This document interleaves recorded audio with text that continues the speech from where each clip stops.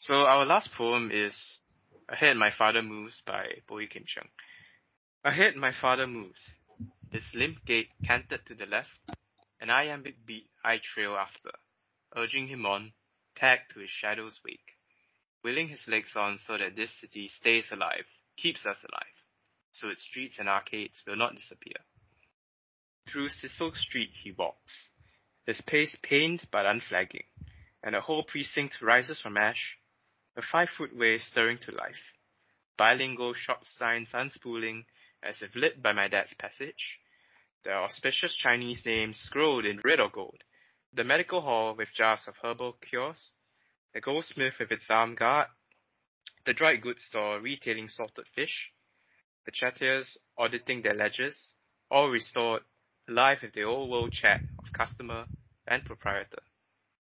Past Malacca Street to Raffles Place we walk. A film reel I keep running. As long as I keep it going, keep my father moving, he will be safe. I know the moment when he will fish out his swallow matches and consulate pack and pause to light the cigarette that will keep him going but also kill him. And I passive smoke the smell of memory and place, the arcade and Robinsons resurrected from the giddy smoke. Each puff a genie's breath, materializing the civic heart of the city. It is 1970 and we have not lost each other or the city.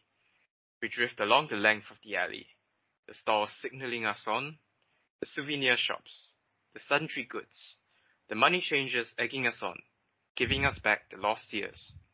We walk past the loan sharks, past his bankruptcy, past the accident and the limp, past the clot in the brain, and past the mistakes, to his prime, and he is carrying me on his shoulders, as I will my son a life and death ahead. And I am above the bazaar, and eerie from above his brilliantine hair. I ride him like a camel through the bustling souk, catching whips of worlds out there, prodding my father on with my silent pleas, the two of us travelling above the currents of time. Then I am carrying him, as I will carry the full pack and mines in the army, as I will carry his absence around the world. He urges me on with gentle kicks, a tired rider who knows we must not stop, or the desert will close in, and night will take him from his son. He walks me to the end of the alley, past the place where my poetry has come from, past the end to the beginning to the end, and back again to the close of time. So that was Ahead My Father Moves by Boey Kim Cheng, and I would say that he's one of my favorite Singaporean-born poets, especially with the way he handles time and memory. Basically, I read somewhere that how he handles time isn't through like chronology, but it's more so through like duration and experience. Mm-hmm. So time and by extension memory are defined by the experiences of sense, like sight, sound, smell, all those kinds of things, rather than like specific events or that kind of mark out his memory. And yeah, he writes about his father a lot. So there is a lot to deal with here. I think we can go ahead step by step. First two lines. Ahead my father moves his limp gait canted to the left, and iambic beat I trail.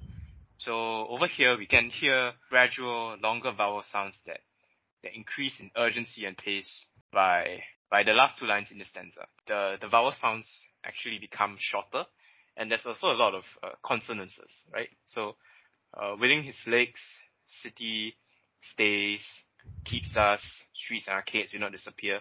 So there's this hurrying along of the pace. There's this sense of urgency that pervades this stanza. Yeah. And yeah, there's a lot of name drops. So Cecil Street, I've actually never heard of that place. Cecil Street. Is it in Singapore? It is in Singapore. Yeah. Another place I haven't visited. But yeah, his pace pained by unflagging, and a whole precinct rises from ash. So it's kind of like a fairy tale, right? What is this is reminding me of is Alibaba. Like the doors of the cave opening, and then there's all that treasure just suddenly like springing up in front of him. Yeah. Also, what was it? Aladdin. Yes, Aladdin. I don't know, it reminds me of that scene where he sings like, I can show you the world, Oh my god, then it's really the whole random. thing just rises from ash. Yeah, like a whole city just rises from the ground and appears. And He just reconstructs it in his memory, yeah, right? so we get the 5-foot way stirring to life. And over here, the bilingual shop signs, unspooling as if lit by my dad's passage. So there's this reference to the intertwining of East and West that's been present ever since his dad's time. So it's not something that's new, it's something that's been there for a very, very long time. And in the next stanza, we get a lot of rich imagery. We get Chinese names scrolled in red or gold. We get a medical hall with jars of herbal cures. We get a goldsmith with an arm guard. We get a dry goods store retaining salted fish. We get Jatayas auditing their ledgers. And immediately there's, I think, similar to loquats, there's a sense of transaction. Of course, the stanza ends off with the binary of customer and proprietor. And I think this sense of transaction in the relationship develops further on. But I think I'll talk about it first. So, yeah, there's this conflict between the role of nostalgia to the speaker in this poem. So, of course, the first thing is that nostalgia is a source of pleasure, it's a source of richness. It's a safe space that the speaker is able to retreat to. But on the other hand, being too immersed in that nostalgia could also prevent one from moving forward, right? As we see in stanza further down the poem. So in this stanza here, we walk past the loan sharks, past his bankruptcy, past the accident and the limp, past the clot in his brain, past the mistakes to his prime. He's carrying me on his shoulders as I will my son, the life and death ahead. So there's a mention here of the beautiful, the gorgeous things that actually await, that do await one if they manage to push past nostalgia eventually. So it's like how I interpreted this stanza was actually because you mentioned nostalgia being a safe place, right? Then I was thinking them walking past the loan sharks, past the bankruptcy, whatever. And I feel like it's just when you're recalling the past, you just choose to leave out the more negative things and only remember the good things. So yeah, that's the nostalgia being a safe place part for me. Yep. And where were we? We are customer and proprietor. Okay, I think we can develop this idea further on as we continue reading the poem. Yep. But if we move on to the next stanza, we again get the sense of urgency that pervades this piece. In the stanza where he goes past Malacca Street to Raffles Place, then there's the next line, a film reel, I keep running. We see the consonants of the alliteration of the rolling R sounds. There's the sense of urgency, speeding up. As long as I keep it going, keep my father moving, he will be safe. Yeah. And yeah, this immediately conjures up the question, safe from what?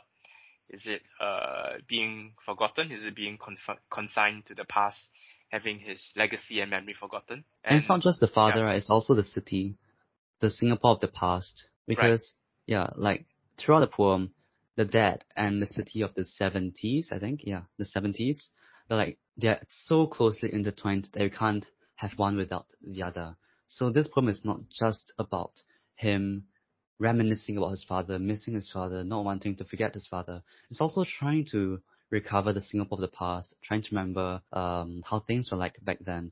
And that's why I think also there's the name dropping of so many places, right? Like Cecil Street, Malacca Street, Raffles Place.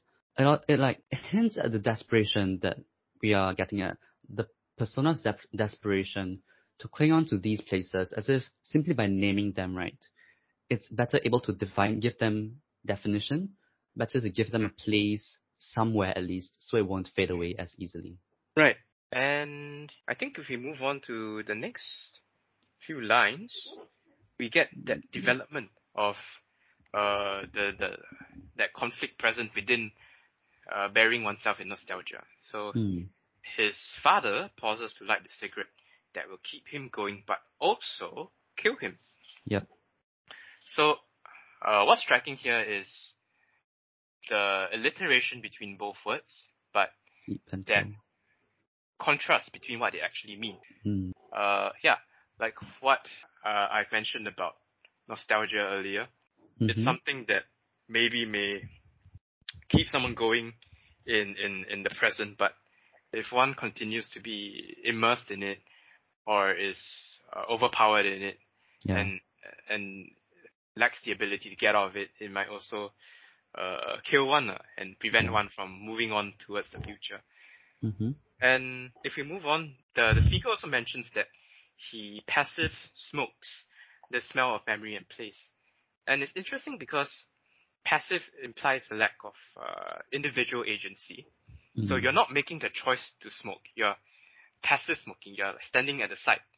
Or rather, that the smoke is like so widespread that you have no way to escape it. And the speaker there is just like overpowered and arrested by that far-reaching nostalgia. Yeah.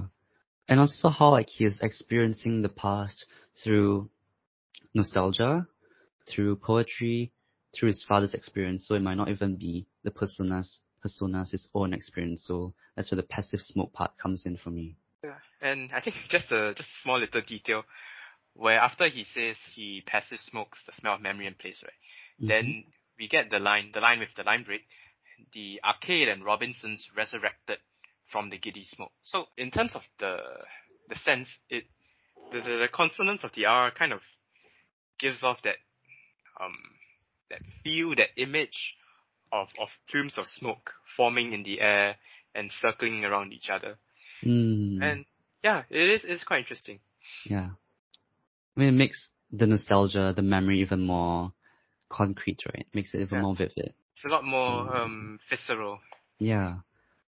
So next stanza, it is 1970, and we have not lost each other or the city. So this is where the intertwining of the dead and city come in. We drift along the length of the alley, the stalls signaling us on, the souvenir shops, the sundry goods, the money changers egging us on, giving us back the lost years. So I mean, the only thing I comment on this past the civilians are. Yeah. Which goes back to the making the memory more visceral, right? More vivid. Right. Yeah. And I think there's also that harkening back to the idea of the transaction. So here it's like that very aggressive marketing, the stall signaling us on, souvenir shops, sundry goods, money changers, egging us on, the consonants, the G sound. It's like something is edging you forward, pushing you forward, tempting you. Yeah. But if we move on to the next stanza, we get the more ugly side of it, of these transactions. So we get loan sharks, we get bankruptcy, we get all these like mistakes, we get all these shortcomings that come with, well, excess. Yeah. Right? Consuming too much. To say it simply. And through this, the speaker highlights the hope and the beauty present within the future. Right? Being able to walk past all these mistakes to his prime, the pinnacle, and he's carrying me on his shoulders. And here the speaker makes mention of his own son. So what can be more beautiful than human life itself? And he also mentions that he's above the bazaar himself. Yep. So I don't know, I kind of read this as maybe his eventual ability to transcend nostalgia and continue carving out his future. But do you have any thoughts at this point? Not really, but the way you linked it to nostalgia, right? Because we've been talking about transaction, like how being nostalgic gives you gives you the ability to carry on, right? I mean, the sense of transaction like it tempts you, the stall signaling, the souvenir shops, blah blah blah blah. So and then the bazaar. I mean, bazaar is where things are sold, right? So if you're above the bazaar, so maybe you're above the transactional part of souvenir, like getting something from the past in order for you to carry on. Maybe being above the bazaar is a way of transcending that ambivalence towards nostalgia. I'm not sure. Hmm. And I think in the next stanza he actually directly mentions his ability to transcend nostalgia and time itself. So Yeah. he says that he's riding his father like a camel, and the two of them are traveling above the currents of time. Mm. And yeah, there's this like, how do I say, escalation in the scale of things. Mm. So it goes from like a small, like more grounded bazaar Yeah. to something more cosmic. You Yeah. catch whiffs of worlds out there.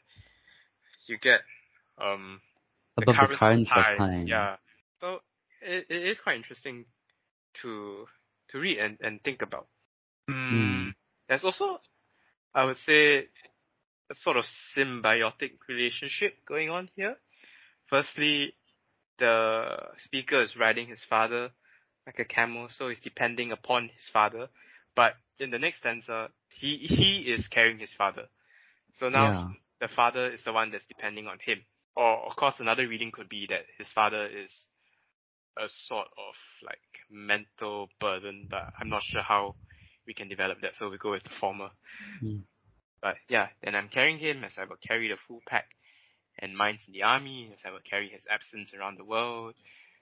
So yeah, we could read this as maybe a sort of psychological burden, or we could read this as, I'm not really sure how to articulate this. I feel like carrying the full pack and mines in the army is like you're prepared for war, right? You're prepared for danger, arming yourself for the dangers in the world. And this carrying his father, carrying his absence around the world, I feel like his memory of his father sustains him in what is a scary world to live in. So that's how I interpret this part. Right. Yeah, I agree with that. And yeah, like you said, his father is kind of like a support system Hmm. who, as we see, urges him on with gentle kicks. A tired rider who Mm-hmm. knows we must not stop, or the desert will close in and night will take him from the sun. Yeah. And if we move on to the last stanza, there's a very interesting development here, where his father walks him to the end of the alley, so seemingly like a dead end. It's past the place where his poetry has come from, past the end to the beginning to end, then back again to the close of time. Mm-hmm. So right away, there's this rejection of limits. Yeah. There's this tangling up of chronology. So you don't know where is the beginning, you don't know where is the end. Hmm. Everything just exists as like a not a singular entity, but more of like it's just there, I Mm. guess. It just keeps going on and on and on. Yeah, it just keeps going on and on and on. Yeah. And again, we see that escalation of scale to the very close of time itself. So this Mm. invites the questions: is there even an end to time?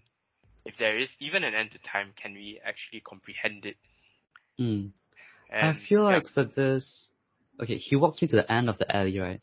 I think the alley could also be interpreted as his life. I mean, he would remember his dad until he dies, right? To the end of the alley. So past the place where his poetry has come from.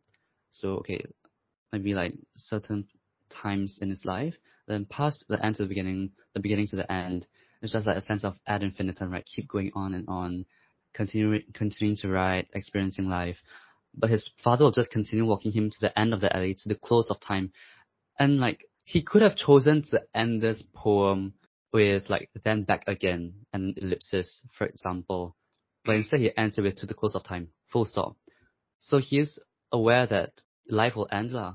His memory of his dad will end. But that will only end when he dies. And when he dies, time ends. And so it's like he will never forget his father, even if he dies. So that's how I interpret this part. Like to the close of time, I think he does have the recognition that he will die and the memory will end. But because it's when he dies, it's like you are not exactly forgetting him afterwards. It's just that you're dead, lah. That's all. Yeah, true. And I think that also goes back to how Bowie treats time in his poetry, where time and phenomena are something that are defined by human consciousness, that are defined by experience. And so the very death of human consciousness is the death of time itself. Yes, totally. And something else I really like about this poem is that it's really place specific, It's a poem written about Singapore, and I think like this is something I've been gravitating towards recently. Just like writing poetry is a really meaningful way to engage in place making, to understand the place that you live in, understand the people around you, the history that this place holds. Yeah, so I like this kind of poems a lot. I mean, in the second stanza, right, the 5-foot way steering to life. I know this is very, very huge digression, but I only learned about the 5-foot way recently. Do you know what the 5-foot way is? Sorry, what is the 5-foot way? Exactly. The 5-foot way apparently is a really prominent architectural trait for Singapore buildings, like typically shop houses in downtown, I think. Basically, it's just the walkway in front of the shop houses entries, Yeah. So it's like, it's 5-foot way because, I mean, the breadth of the walkway is approximately 5 feet in length. Yeah. Wow. That's quite cool. And I only learned about it this year. And so, yeah. It's called Kaki Lima. And it's a roofed continuous walkway that is commonly found in front of shops in Malaysia, Singapore, and Indonesia. Yeah. Interesting. Yep. What was I gonna say? Oh yeah. I think this was Boey Kim Cheng was one of the earlier Singaporean poets that I read, and I think back then I thought it was also very refreshing that he was able to talk about Singapore through a more through a larger scope, because I think a more common image associated with Singapore and maybe Singaporean like writing is the HDB flat, which tends to be more like constrictive and suffocating. So being able to get a whiff of like all these different places and sceneries, even though it's like a crowded bazaar, presumably, it's still quite refreshing and somewhat liberating. Yeah. I mean, on this note that you mentioned, it's refreshing, right? Because you would expect, I mean, nowadays, people to write about HDBs, right? The book I'm currently reading, called Streets and Places of Singapore, like in the introduction, some author wrote that streets doesn't really make sense in the Singaporean context anymore because there's not much life in Singapore streets nowadays. So if you were to write about places in Singapore, it would be like shopping malls of Singapore, or like void decks of Singapore, or HDB flats of Singapore.